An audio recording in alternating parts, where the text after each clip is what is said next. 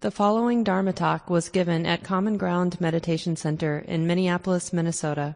The speaker is Mark Nunberg, guiding teacher at Common Ground. And I don't know, don't consider this sort of a usual kind of meditation where you're systematically going through these 16 steps, but it is a way to learn the map and to begin to understand the map. And it might be something like for somebody who uses these 16 instructions from the Anapanasati Sutta, the Buddha's instructions on mindfulness of breathing. It might be something once a month that a person would go through in a relatively systematic way to contemplate each of the 16 steps. But then most of our sits would be having learned the map to some degree. We'd probably begin with, that more exclusive attention to the breathing process like we did tonight, but then just see where the practice takes us. So it has a real intuitive element. And if you were to ask yourself how am I practicing? You might be able to place yourself somewhere in the 16 steps. And you'll see as I give us overview of these 16 instructions, there's a real intuitive shape to how the Buddha organized these 16 instructions into 4 sets of 4 instructions.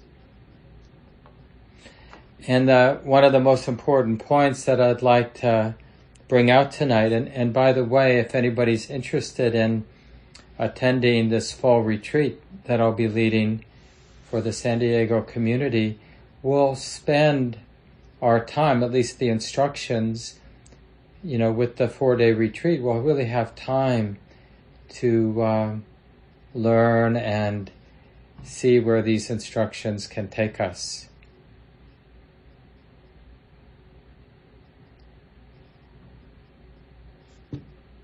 So one of the main points in this, there's even a kind of provocative story. Who knows whether these stories are really true, but there is a story that's handed down through the tradition that during the time of the Buddha, even today, there is this instruction to bring to mind the different parts of the body as a means to help us develop some dispassion toward the body, because basically it's skin and bones and, the juicy stuff, the flesh, and skin, flesh, bones, probably a few other things, hair, and on like that.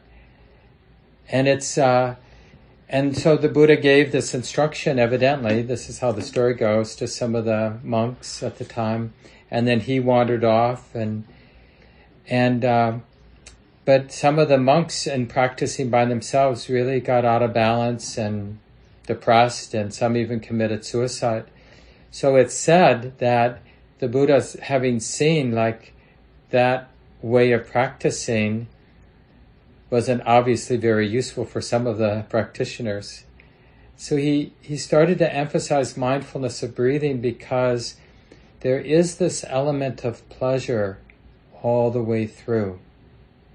The heart still has to find its way to the place where it's willing to let go of attachment. It doesn't mean suicide, so please don't misunderstand the instructions. But because suicide is still attachment, we're identified with the pain of being a human being and we want out. That's grasping, that's not attachment. So this place of balance where the heart lets go of any dependency. And, the Buddha might have had deep insight, but he was still, through his years of being a teacher, learning how to articulate what had happened in his own practice in a way that would be helpful for others, right? So then what over the years, he taught for about 40 years before he passed away. Mindfulness of breathing became the predominant way. I mean, there are other instructions that the Buddha gave, but this is one he practiced himself all through his years, even after his awakening, which is telling. And he would say about it, experiencing the happiness of seclusion here and now. It's like, why wouldn't we do it? Why wouldn't we take a nice bath and put some, I put cedar oil in my bath because I like the smell. So there's a very wholesome pleasure. And it starts with this, in the first 4 instructions, is this realization. It's a real insight that this mind, everybody's mind, all our hearts and mind, it's capable of dropping our addiction to the diversity of our experience. Like if there's a sound in the next room, I feel when my mind isn't in a sort of meditative space, I feel obliged to go to pay attention to that sound and to have an opinion about it. Like try to figure out what it is and then decide whether I like that sound or not. And then there's this thing moving over there in that corner of the room, and then a thought, a memory. And in this way, we are afflicted in a very real way. I mean, it might sound a little over the top to say it this way, but we're tormented by the diversity of experience and our habit. It's really this habit that torments us to, in experiencing some experience, to have an opinion about it, to be liking it or not liking it, to be reacting to it in some way. So when we establish mindfulness to the fore, right, we begin, and then in that being aware of the present moment, bringing the attention to the natural process of breathing in and breathing out, to whatever degree the mind, the heart is attending to that natural process of breathing in and breathing out, it's realizing I don't have to attend to all the other phenomena that are coming and going in the field of my experience. And that's a real vacation from the diversity of experience. Now, it isn't a long-term strategy. It's a meditative technique to use some aspect, often a neutral aspect of our experience, and to gather one's attentiveness around something ordinary like the process of breathing in. And as I mentioned, it might be as simple as just feeling that touching at the tip of the nose, or feeling the rising and falling, that movement of the abdominal wall, or wherever, however it's for you relatively easy to sense the breathing in and the breathing out, right? Because it isn't about the tip of the nose and it isn't about the rising and falling of the abdomen. It's about the gathering of attention around something happening in the present moment, and therefore getting a vacation from going here, that flitting about, attending to this and to that. And so when we stabilize that, and initially it might take a lot of work. Just the first few instructions, establishing mindfulness to the fore. So that means just remembering what it means to recognize this is being known. It's a little different than what we would normally think of as focusing our attention on something. Mindfulness is that recognition that breathing in is being known, assuming that that's what we're paying attention to. So we're recognizing in the present moment that breathing in is being known. So there's a reflective knowing. We're knowing that the breathing in is being known.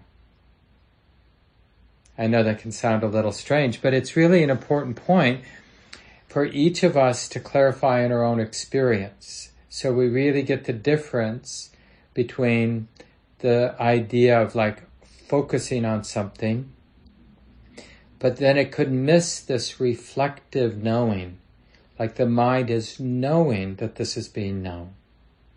Just like you're hearing my voice, presumably, but we can have that reflective knowing where I know that I'm hearing Mark's voice. There's a knowing that the hearing is being known.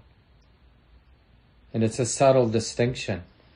So then when we're aware, when we're knowing that breathing in is being known, being felt, and then knowing that breathing out is being known, being felt, and in a sense, learning how to be fully present, keeping this natural process of breathing in and out in mind, and dropping the attention to everything else, and feeling the pleasure of that simplicity, of just knowing this exclusive aspect of our present moment experience.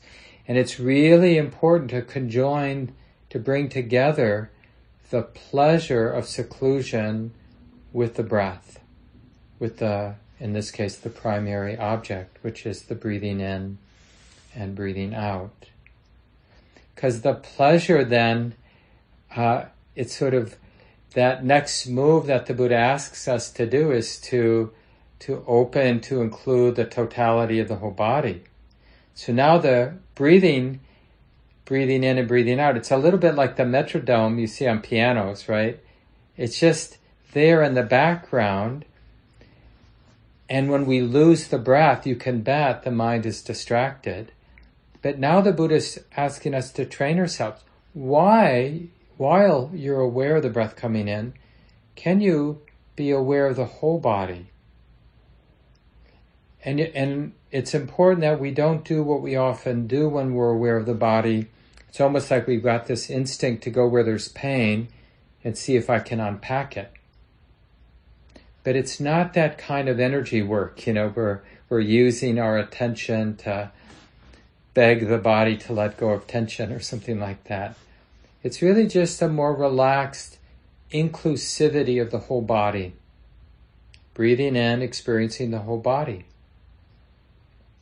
And we're learning something with this third step.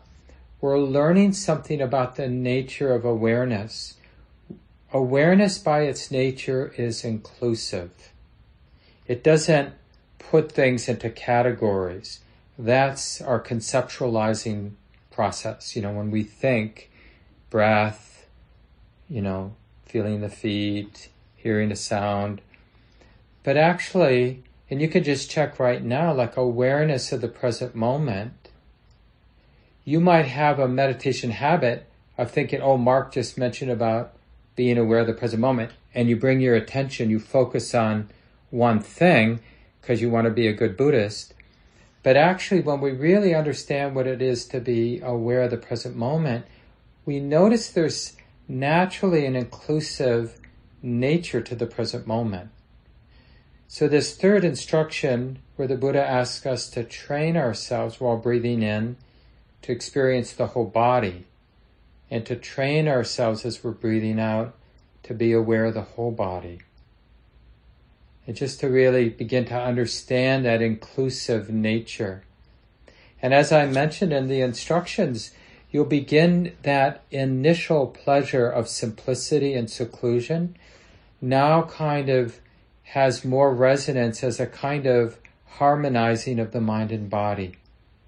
So when that fourth instruction comes around, where we're calming the body as we breathe in, calming the body as we breathe out, it's not so much that our aches and pains are going away. I mean, they might, but they might not. But what is definitely changing here is the mind is in a harmonious relationship with the experience of the body. The mind is not in conflict. So it's almost like as we're breathing in, aware of the whole body, we're being aware of the whole body with kindness, not in a conflictual way, a judgmental way, not even trying to fix the body. that a willingness to be inclusive, to let the body be the body, whatever that's like, as we're breathing in or breathing out. That's healing the body and mind's relationship. And it feels good. And that feeling good is experienced as a bodily calm that we can begin to attend to with this fourth instruction. We're keeping that sense of calm in the body, in mind, as we breathe in and as we breathe out. And you might notice that it begins to spread. And you just start wherever it seems most clear that there is a little calm, a little sense of calm in the bodily activity. And just appreciate that as you breathe in, appreciate the calming sense in the body, appreciate it as you breathe out, body and mind harmonizing more and more, until there's a real sense of integration in the wholeness of the mind and body, the non-conflict. And as the mind is aware of that, you might sense that subtle joy. Joy is sort of an interesting thing to unpack as a subjective experience. So not some theoretical idea of what joy should be or what joy is. But when we use the word joy to describe an experience of our heart and mind, what are we actually talking about? What's our subjective experience of joy? So I've done this, and I encourage you to do this. And for me, when I put it to words, there is this activity of body and mind. That's basically what's always happening. Stuff is moving, and some of the stuff that's moving we call body, sight, sound, smell, taste, and touches. All of that is in motion. There's nothing static in seeing. There's nothing static in hearing. There's nothing static in smelling and tasting and touching. Even though superficially, like if I have a real ache in my shoulder, superficially it might feel static. But when I really bring a relaxed and full attention to that seemingly solid ache, it's alive with change. It's moving, it's getting worse or getting better or morphing this way or that way. Everything is moving. So back to what is the subjective experience of joy? Well, everything is moving, thoughts are moving, bodily activity moving. But when there's movement here in the present moment with less and less friction or resistance, then there's that lightness of heart, that buoyancy. It's really the affect of everything moving, everything happening on its own, but the mind not bothering to resist, not bothering to need to dominate or control or demand or fix. So it really arises out of a more natural trusting of the present moment. And why would this trusting of the present moment be arising now? Because there was this really nice harmonizing of the body and mind. They were getting along. And the system was beginning to feel like, oh, maybe it's okay to be a human being because the mind and body feel pretty good together right now. And so the mind begins to drop its normal stance of, fight or flight, or being in control. It begins to relax. And as it relaxes, we experience things just happening on their own. Like the present moment is doing what it does. It's moving, but there's less friction.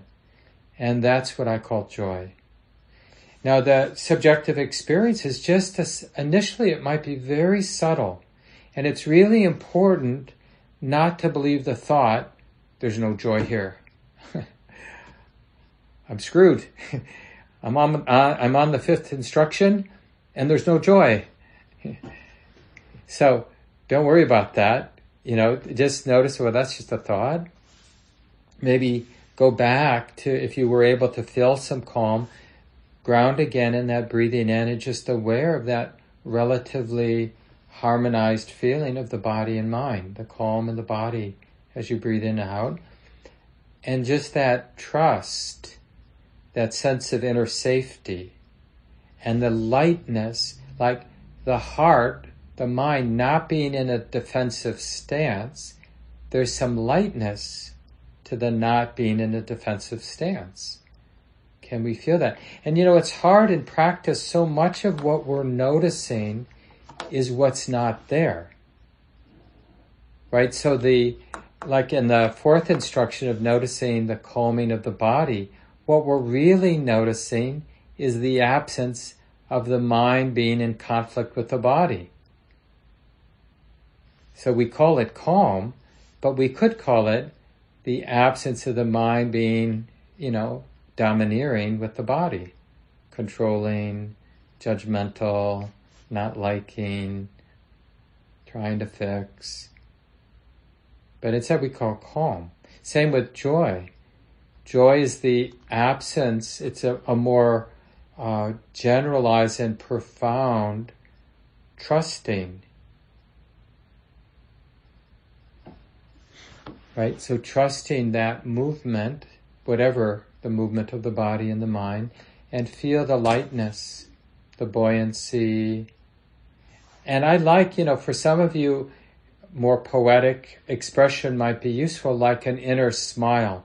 Because there's something, when the mind isn't in its normal groove of feeling like life is out to get me, so I've got to really be in this tight, controlling mode or disconnected.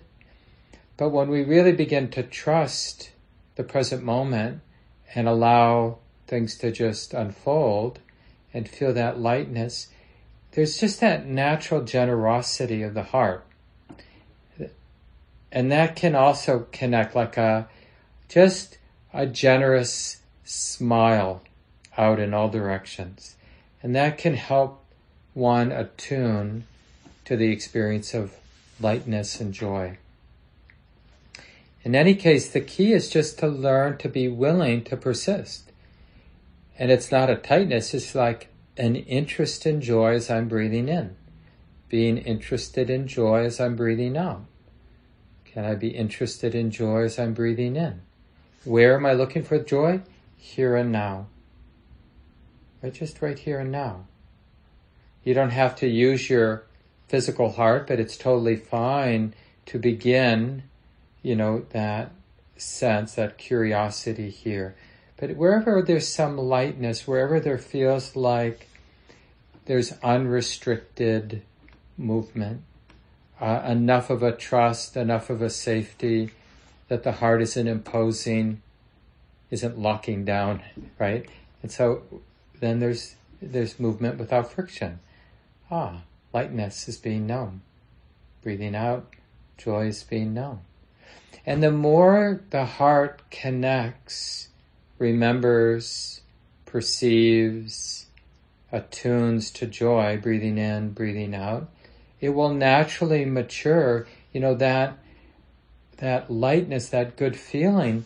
Then the heart has a sense of a more deep trust. And there's almost like a relaxation, a melting, like different layers of defensiveness, existential defensiveness begin to release and settle. And you could call it contentedness. I like the word ease because it has such a energetic or visceral sense, the word ease. And remember, all the way through with these instructions, it's always okay, if it's helpful, to add a little phrase. So you could say, when you're on this is the 6th step, one trains oneself, breathing in, experiencing ease, breathing out, experiencing ease. But, you don't need to use that many words. You could just, as you sense the metronome, is it metronome? I forget what the word is now. But anyway, as you sense the in and out breath there in the periphery, You could just use the word ease as the breath is going out, and the word ease. Don't feel like you have to use these meditation words, but at times it might be a useful support to bring in.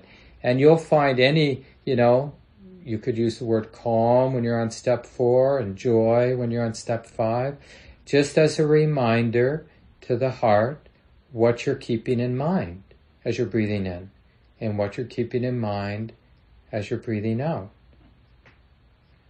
So we go from joy to a more resonant happiness we call ease. And because if we are successful in tuning in to some of the natural ease that's available, it's the ease of just letting things be, then the Buddha suggests that we train ourselves to be aware of mental activity. Because of the presence of ease, the heart feels pretty safe, and it feels pretty content, so it's not so dependent on thoughts to make the moment interesting, or to get somewhere, or to get rid of something. So it can have a much more dispassionate relationship to thinking and to the mind's perceptions, what it's seeing and perceiving, what it's thinking, what it's feeling. That mental activity always continues generally. It might get very refined and very subtle. But that part of the mind, that's what it does. It perceives, it thinks, it feels. But now as we're breathing in aware of mental activity and breathing out aware of mental activity, so this is the 7th step, then it's really aware of mental activity with a lot of natural dispassion, meaning the mind isn't dependent on its thoughts. Most of the day, we have pretty much a dependent relationship with the thinking process and what we're perceiving. We're kind of trying to get something from our mental activity, figure out, rebrand myself, I'm like, who am I? Oh, I'm this. No, that doesn't feel. There's always some tension in terms of how the mind is relating to the meaning that our thoughts are constructing. As if there's somebody that's dependent on these conceptions, on the meaning that the thoughts are sort of shaping. But because the heart is feeling so much ease, now the mind is willing to let mental activity just do its thing. It's just stuff, like someone left a radio on. It's just mental activity being known. So we're not trying to suppress it. We're not trying to stop it. We're just aware of mental activity in this dispassionate way. And that, it turns out, is what quiets the mind down.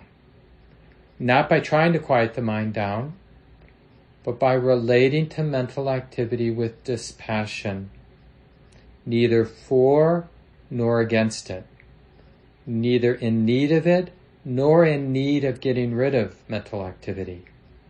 And then the mind, the thinking mind, the perceiving mind, the feeling mind, all of that just becomes quieter and quieter.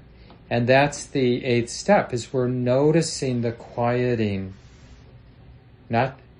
So it's almost like I mentioned in the guided sit, don't tune in to the next thought or the next perception, but tune into almost like you're noticing the space between the thoughts, or the quietness, the refinement of the thoughts, the unabrasiveness of the thoughts.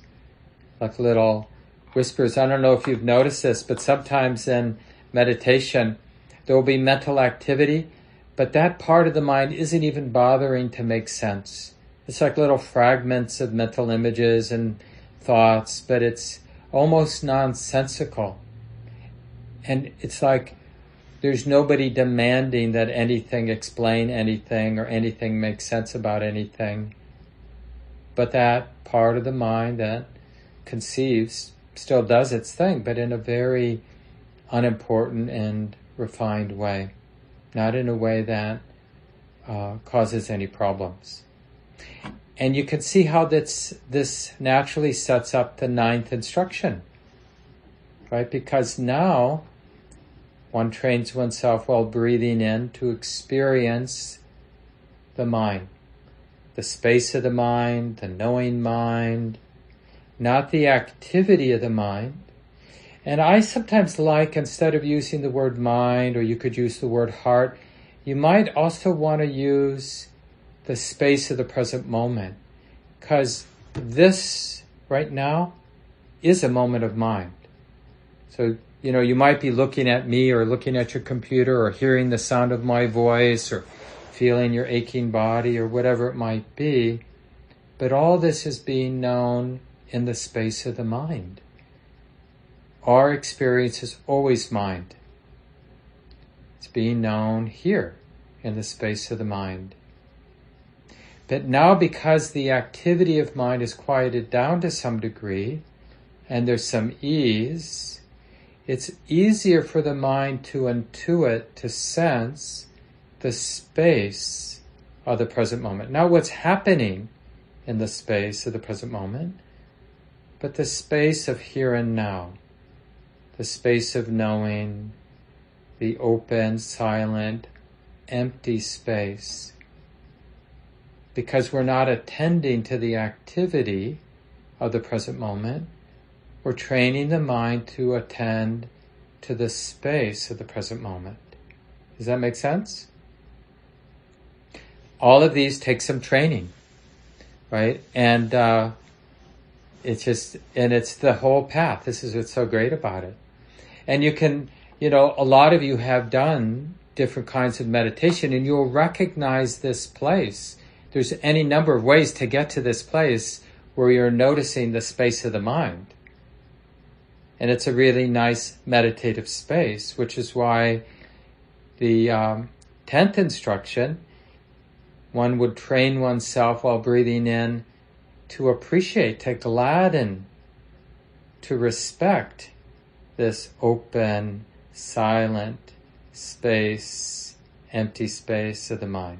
And while breathing out, to gladden it, to appreciate it, to honor it, to recognize its wholesomeness. It is good to recognize the space. One way to characterize an ordinary human being, like all of us, is that most of the time our mind is obsessed, fixed on the activity of the present moment, and therefore oblivious to the space of the heart, the space of the mind, the space of the present moment. And that really matters, because we're missing, just to be blunt, we're missing half of the truth of the present moment, right? We're totally aware of the gross aspect of the present moment, the activity, and totally unaware of what is subtle but significant. And it's really getting to know what's subtle that completely transforms how the heart relates to the gross. It's not actually, the problem with us human beings isn't the gross experiences that we're aware of. The problem is we're missing half the picture, and it distorts how we relate to the part of the picture we are aware of, the sort of gross level of sensuality. We become desperate and dependent on sensuality because we don't have the whole picture. So this third set of 4 instructions, where we, breathing in, breathing out, experiencing the space of the mind, appreciating, gladdening, respecting, honoring that space as we breathe in and out, concentrating.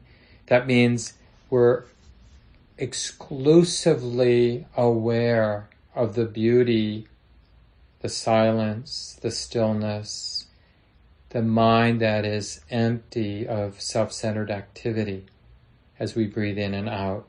And that, when that comes to fruition, that attentiveness to the space the empty space of the mind, then the mind realizes something.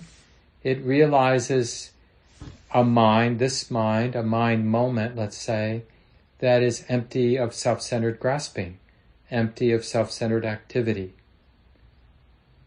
And that's an important learning and a really deep spiritual healing, to have these moments where the mind recognizes the mind empty of selfing, empty of self-centeredness. Because until then, the mind only knew the mind somewhat affected, somewhat dependent on the view of self, on the sense of a location of a me and mine, an I, me, or mine, right? But because we're really appreciating the space, because the sense of self always is dependent on activity. It's a construction. The mind constructs the sense of a separate, permanent self. So by keeping in mind the open, empty space, then there's no room for that sense of location, that I, me, or mine to form. And that's a powerful awakening. And it really helps build the confidence for the last 4 instructions, which I'll review, and then we'll have, I think, plenty of time for conversation. It'd be great to hear your response and your own reflections from your sit tonight or your years of practice. Because once we've had, you remember that last instruction in that third set. So we have experiencing the mind, gladdening the mind or appreciating the mind, concentrating the mind, and then liberating or releasing the mind. Right? The mind is released the grip of wrong view or of a fixed view of self. It's released. It's no longer in need of that. And then the Buddha, for the last set of 4 instructions then, is really a maturing of that insight of the mind empty of grasping, the mind free of self-centeredness. And it's kind of addressing or answering the question, what, when I keep it in mind, gravitates or aims the mind towards letting go, toward that insight that we had at step 12. So now with 13, the answer is, well, breathing in, one trains oneself while breathing in to keep the changing nature, the impermanent nature, the insubstantial nature of experience in mind. And the same as we breathe out. Well, the breath has been there in the periphery all along. So now we can actually use the breath or any phenomena, but because we've been training with the breath, it would be an obvious choice. But it could be any phenomena, anything that's being known in the moment. We're just choosing to notice its changing, ephemeral, insubstantial, unreliable nature. Because anything of the body and mind has that changing nature. And now we're choosing to keep it in mind as we breathe in and keep it in mind as we breathe out. So again, just let's presume we're just attending to the refined breath coming in and out and noticing, when something is changing, it's not really anything, right? Because before it becomes something, it's already where it is next, and then where it is next. And there's something profoundly mysterious about that, because we live with the idea that things are something that I can know and connect with and ground with. But that's not actually the nature of experience. And now, because of the development of our practice, there's a more profound curiosity, because the mind has some sense of putting everything down. So now it's willing to let impermanence in. And it matures into this dispassion. So 13 is keeping impermanence in mind as we breathe in and out. 14, we train ourselves while breathing in to sense the dispassion, a more profound and generalized. There's a really powerful image from the suttas you might have heard, and it involves a very skilled butcher who's able to very skillfully strip all the meat off of the bones. All that's left in the bones is maybe a little smeared blood, and he'd throw the bones on the ground for the dog. And the dog, smelling the blood, thinks a meal. And so works really hard on the bones, but doesn't find anything there, right? And eventually realizes, well, I don't know, depends on the intelligence of the dog, I suppose, there's nothing here for me. The story is with this simile, the dog chews so hard trying to get some nutriment from the bones that he ends up cutting his own gums and thinking that there is something bloody there, right? It's sort of a simile that for us of like how we whip up things, and it almost seems like, how it was, maybe you're still this way, but when we were younger, some of us partied in the way that young people party, right? And we just presumed it was fun to do whatever that was, to party, And then at some point, some of us mature, I guess you'd say, and realize, you know what? Being in a room with a lot of people, you can't really have a good conversation, and being intoxicated, and maybe there's smoke, and it's not really fun. There's nothing here for me. There's nothing worthy of grasping. And this 14th step is this generalized realization that sense experience isn't worthy of grasping. Doesn't mean that it's not pleasant in that ordinary sense or unpleasant or whatever it might be. It just means that the very nature of a thought, a sound, a sensation, it's just not worthy of taking personally and trying to extract some nutriment for me. So you might see a beautiful sunset, but when this 14th training is strong, where we're breathing in aware of this way of relating with dispassion. We're relating to sensuality, to all sense experience with dispassion as we breathe in and breathe out. We don't get attached to the sunset. We might be served a wonderful meal, really tasty, but there's such a clear sense that it's a nice experience and then it will end. That there's nobody trying to get something permanent from the tasty meal. And there's nobody afraid of unpleasantness when it comes our way, because we realize that's also pretty ephemeral. I mean, just think about it. I'm 64. I've had some dark moments in my life. And surprisingly, because it doesn't seem that way when we're in the middle of a difficult time, but those dark times have come and gone. So now, the next time something difficult arises, there's this cumulative experience. Yeah, it's really bad, it's really unpleasant, and it's probably going to change. It won't always be this way. So this is a little bit, just trying to give you a little bit of a flavor of that dispassion that we're trying to grow by keeping it in mind, right? It's a training. One trains oneself while breathing in. Of course, we can do this all day long, keeping dispassion in mind. And we're really seeing it as a way of relating, an attitude of mind that we're learning to deeply trust. This is not the same as being indifferent. It's not the same as not caring. It's not a depressed. It's a beautiful quality in the mind.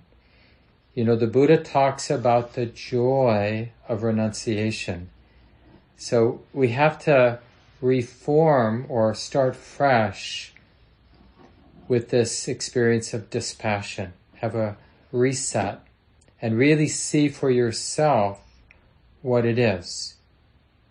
And if you don't want to use that word dispassion, that's fine, because sometimes it's a lot of work to reform a word that has a history. So just have a different word, whatever you want to call it. But the joy of non-dependence. And then that deepening, that more profound trust of dispassion leads to the next, so this would be step 15. The word is cessation, gets translated as cessation. So we're seeing how it's, because of course the awakening process, that's what this fourth set of 4 instructions, it's really the awakening process. Everything up to that point, the first 12 steps, were really helping the confidence, the spiritual maturity, so that the heart can really more directly engage the awakening process. And the awakening process is connecting with things just as they are, changing. The natural process then leads to the heart becoming naturally more dispassionate.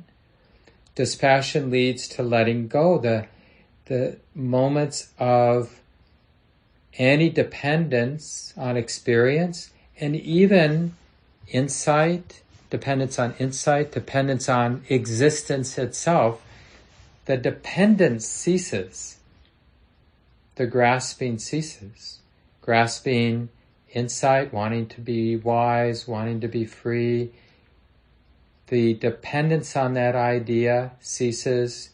Wanting to be somebody, like to exist, that dependence ceases, right? And this gives the heart a flavor of what can be let go.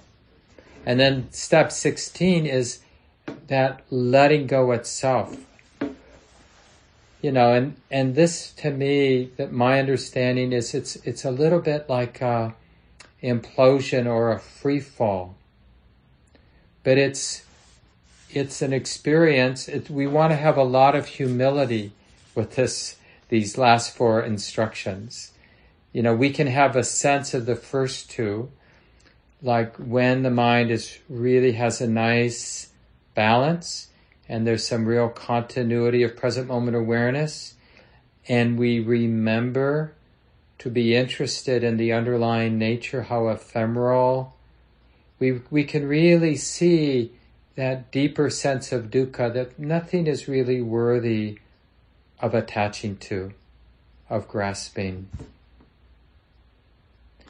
That we can, a lot of, experienced practitioners can have a real sense, intuitive, spiritual sense of these first 2. And then when we have moments of the cessation and the deeper experience of letting go, these are pretty life-transforming moments. But even understanding intellectually is very important. It can be supportive of confidence, because at times the practice is really challenging, and to really support our persistence. But remember, before I open it up for a conversation, remember, we're guided all the way through this whole spiritual adventure by pleasure. But it's a different kind of pleasure than nice experience, comfortable experience. The initial pleasure is the pleasure of seclusion and simplicity, that I don't have to be responsible for the diversity of my experience. I can just simply know breathing in and breathing out. And that's such a relief not to be responsible to all the other phenomena in the present moment, and to have this more exclusive attention. And then to begin to open up, but now in this sort of non-judging way, like that inclusive awareness of the whole body. It's pleasurable. The harmonizing of the body and the mind is pleasurable. The keeping joy in mind is very affirming and pleasurable. And the opening and keeping ease of heart, that contentment, is pleasurable. And to be aware of mental activity without being pushed around by it is pleasurable. And the quieting of the mind is pleasurable. And recognizing the space and stillness and openness of the present moment is profoundly, subtly, but profoundly pleasant. And the maturing of that stillness and the profound trust and the dropping of all, the duality and just the way the sense of self fragments, even liking the nice stillness, it fragments, it ruins it, it stains it in a way. So we abandon even the one who's really liking the silence and the stillness because it's extra. Doesn't help anybody, isn't needed. That's pleasurable. And the last set of 4, that process of insight or the deepening of insight is in a way the most subtle, wonderful pleasure. Because it really heals this deep existential anxiety about what are we going to do with this life of ours? What's the point? There is a point. The point is to let go. Letting go doesn't mean non-existence. It means non-dependence on existence. That's why in early Buddhism and Theravada Buddhism, you'll see in the text, one of the synonyms for nibbana or liberation is deathlessness, the deathless, right? Because it's the release of any dependence on existence, any dependence on sensuality, any dependence on anything. So really nice to share this with you, and I look forward to our conversation now. Looks like we have about 20 minutes, and I don't know if somebody is going to help with the conversation, or should I just manage? And as Diana mentioned, you can put a question into the chat if you don't want your voice recorded. But otherwise, I'm really okay with this size group, just people unmuting themselves. If you don't want your video captured, you can shut your video off, and then you can just speak. And if 2 people start to talk at one time, one of you can be polite and let the other person go, and then we'll keep you in mind for the next person. And if you know how to raise your digital hand, that always helps keep things organized. Yeah, anybody have any comments or questions about the Buddhist teachings on mindfulness of breathing, or really anything related to practice that seems relevant?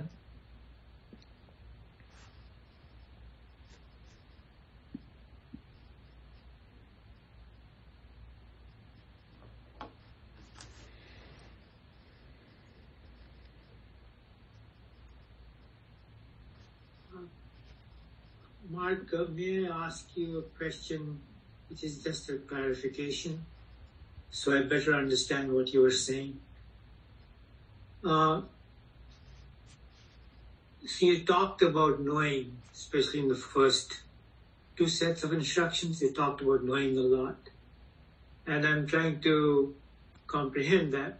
And so the question I have is, essentially, are you saying it's a knowing which occurs without any labeling? In other words, it's a deep understanding of what is happening, but you're not labeling it. You're kind of aware of it, but there's no thought about it. Would that interpretation be accurate? Well, that's a good question. There can be a thought, but any thought related to establishing mindfulness to the fore would be aiming the mind toward that recognition, because it's like a mental capacity, that reflective awareness, what we call sati, the Pali word sati, that it's like remembering this capacity that we all have right now. We have this capacity to recognize that there is consciousness. How do I know there's consciousness? Because consciousness is knowing this right now. So the awareness or sati remembers to recognize that there is knowing. So in a way you could say there's a knowing of what the mind is knowing. And that's what we mean. And it's really worth not rushing that and going back to that place as often as you need to. Like if at any point in your practice you get lost in thought, it may be well worth our time to just establish mindfulness to the fore, as the Buddha says, where we're remembering there is this capacity. And then to choose to use the breath for a few seconds or a little longer, depending on how stirred up the mind got because of the distraction. That, oh yeah, I can remember that breathing in is being known. I can keep remembering that breathing out, the sensations of breathing out, is being known or being felt. Does that get at what you were asking?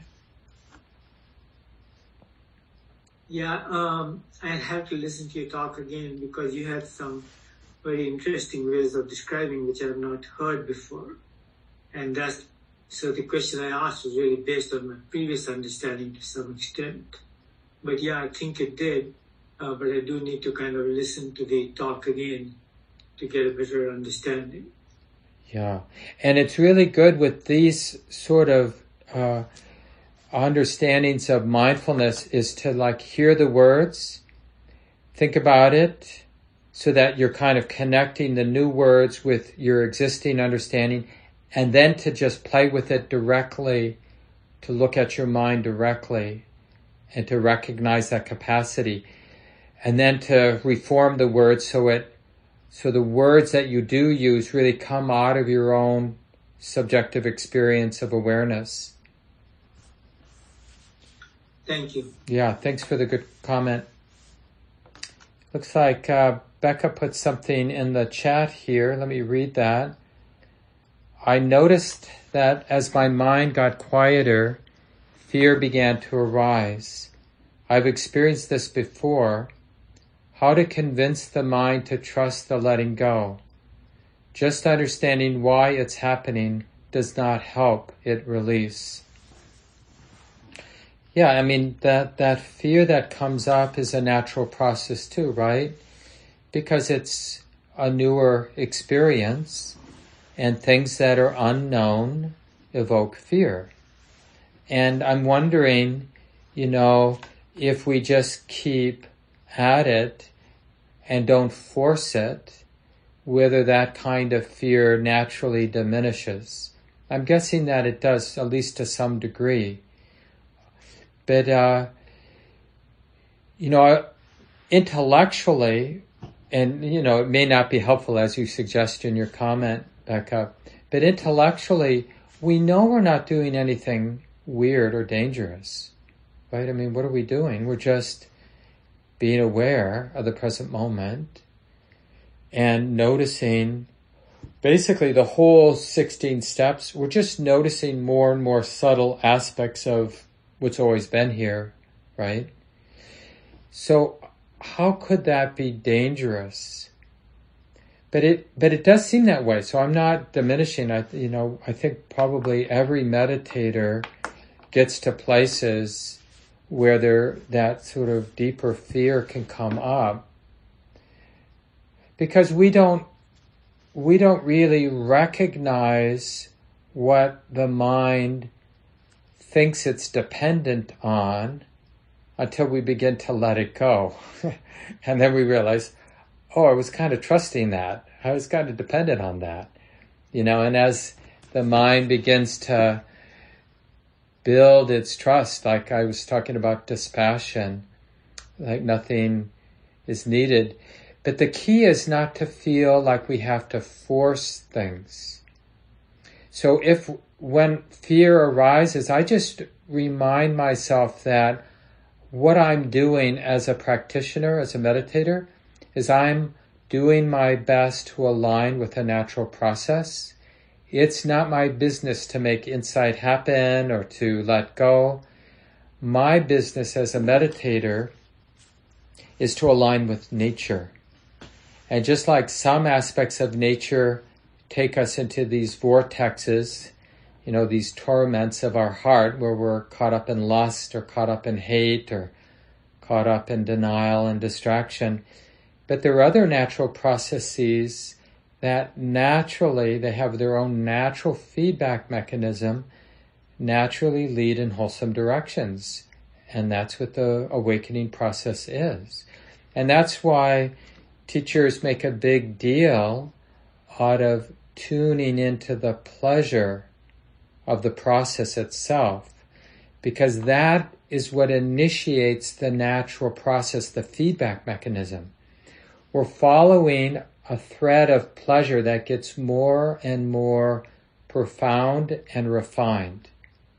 So we need to catch it early, that initial pleasure, because it has the flavor of letting go right at the beginning. Like, I'm letting go of the diversity of my experience. I mean, as an animal, to choose not to attend to the sounds in the room, and not to attend to the sights, and not to attend to the other sensations in my body, and not to attend to the thoughts that I'm thinking, that's a real letting go already, just to be with the sensations of breathing in and the sensations of breathing out. So even the first step, I'm learning like, hey, I can trust, just like we have to do at night when we fall asleep. I mean, here we are, we're an animal, a vulnerable animal, and what do? We're choosing to not be on the lookout for threats for some period of time. So that's what we're doing just in a conscious way when we're sitting, especially in those early steps where we're like, I'm not going to attend to thought. I'm not going to attend to sight. I'm just going to be interested in the breathing in process and then the breathing out process. And so at any step we might experience that kind of fear. And the antidote is to really get interested in the natural pleasure through the awakening process, through the practice process. Even if you have to kind of go back a little bit, where you find that trust in the present moment. Yeah, it feels good to be connected. And then we can always ask ourselves, like if a lot of fear gets triggered, what can I pay attention, what can I do and pay attention to where there will be a natural sense of safety, a natural ability to gather the attention in the present moment? Maybe you have to get up and make a cup of tea, but you can do that with a fullness of presence. Or maybe you need to take a walk with a friend, but do it with a fullness of presence. So sometimes we have to back out of the more subtle areas of practice into more gross, where we do feel safe being radically present when we're walking with a friend and making jokes together. And so do that and build the confidence that being present is safe. Yeah, thanks for the good question, comment. Looks like Robin has something here. The space of the present moment, the space between our inhalations and exhalations of breath, the space when we pause before we speak, can be so challenging for some. Our mind loves to fill in the space. How freeing to just let go and honor the space. Yeah, and I really loved these examples because it just broadens how we can do this practice all day long. Just noticing space, the little pauses. And it's almost like, when people talk about deeper insights into impermanence, it's really this birth and death all the time. And this sentence ceases. And then there's the birth of the next thought or the next sentence. And there's so many of these little and bigger births and deaths. Start where it's easy with you, like you have an interaction with your cat, and then you just let the whole moment implode. And then there's another, the cat nuzzles up against, and you have a moment of interaction, or with your partner or with yourself. But just really get interested in the cessations. So that way life starts to feel so much more fresh, because it's like a new birth. But that freshness depends on a more complete recognition of that letting go, of that cessation, that ending. Or as Robin was saying, that empty space.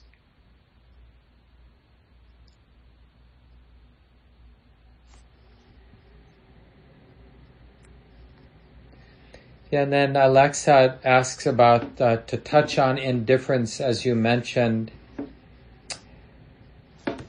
Yeah, that's I think an important, like in communities like the Insight community in San Diego, in your friendships, it's always good to, with our Dharma friends, to be on the lookout for complacency, like no longer that curious, like we are when we're on fire with the Dharma. But, then we can also be quite attached to making progress, so there's shadows to that too.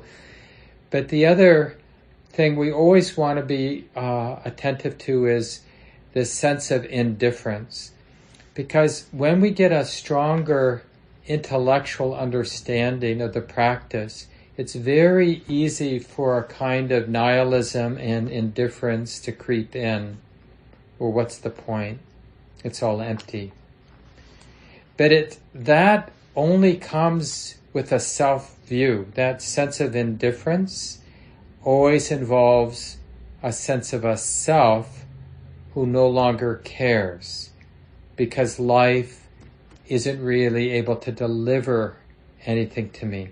But what really liberates the heart isn't that sense experience can't make me happy. What liberates the heart is the realization there's nobody dependent on sense experience making them happy. So indifference is a wrong turn in the practice, but it comes up quite regularly for us. And we just need to see it and feel it as a kind of aversion. And out of compassion for ourselves, we care. Oh, indifference hurts. I mean, it's really that simple. It's not helpful being indifferent, being disconnected, thinking it's not worth it. I don't know, most of you probably know Pema Chodron, but she has a great line. I really love this line. When talking about refuge, refuge in the Buddha, the Dhamma, the Sangha. I mean, it's really refuge in this path of awakening. And she succinctly sums it up as refuge means not holding back. Really the opposite of indifference. We're all into being human, all into being embodied, emotional beings with likes and dislikes. We're all in because we don't have to be afraid of embodiment. We don't have to be afraid of the messy world. We don't have to be afraid of our imperfect personalities. That fear is a misunderstanding that comes from a wrong view of what's happening. Indifference arises because of wrong view, not because of right view.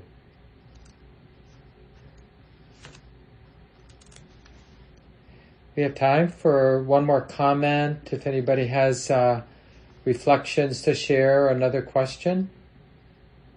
Mark, yeah. I just want to say, first of all, thanks for the talk. I thought it was terrific.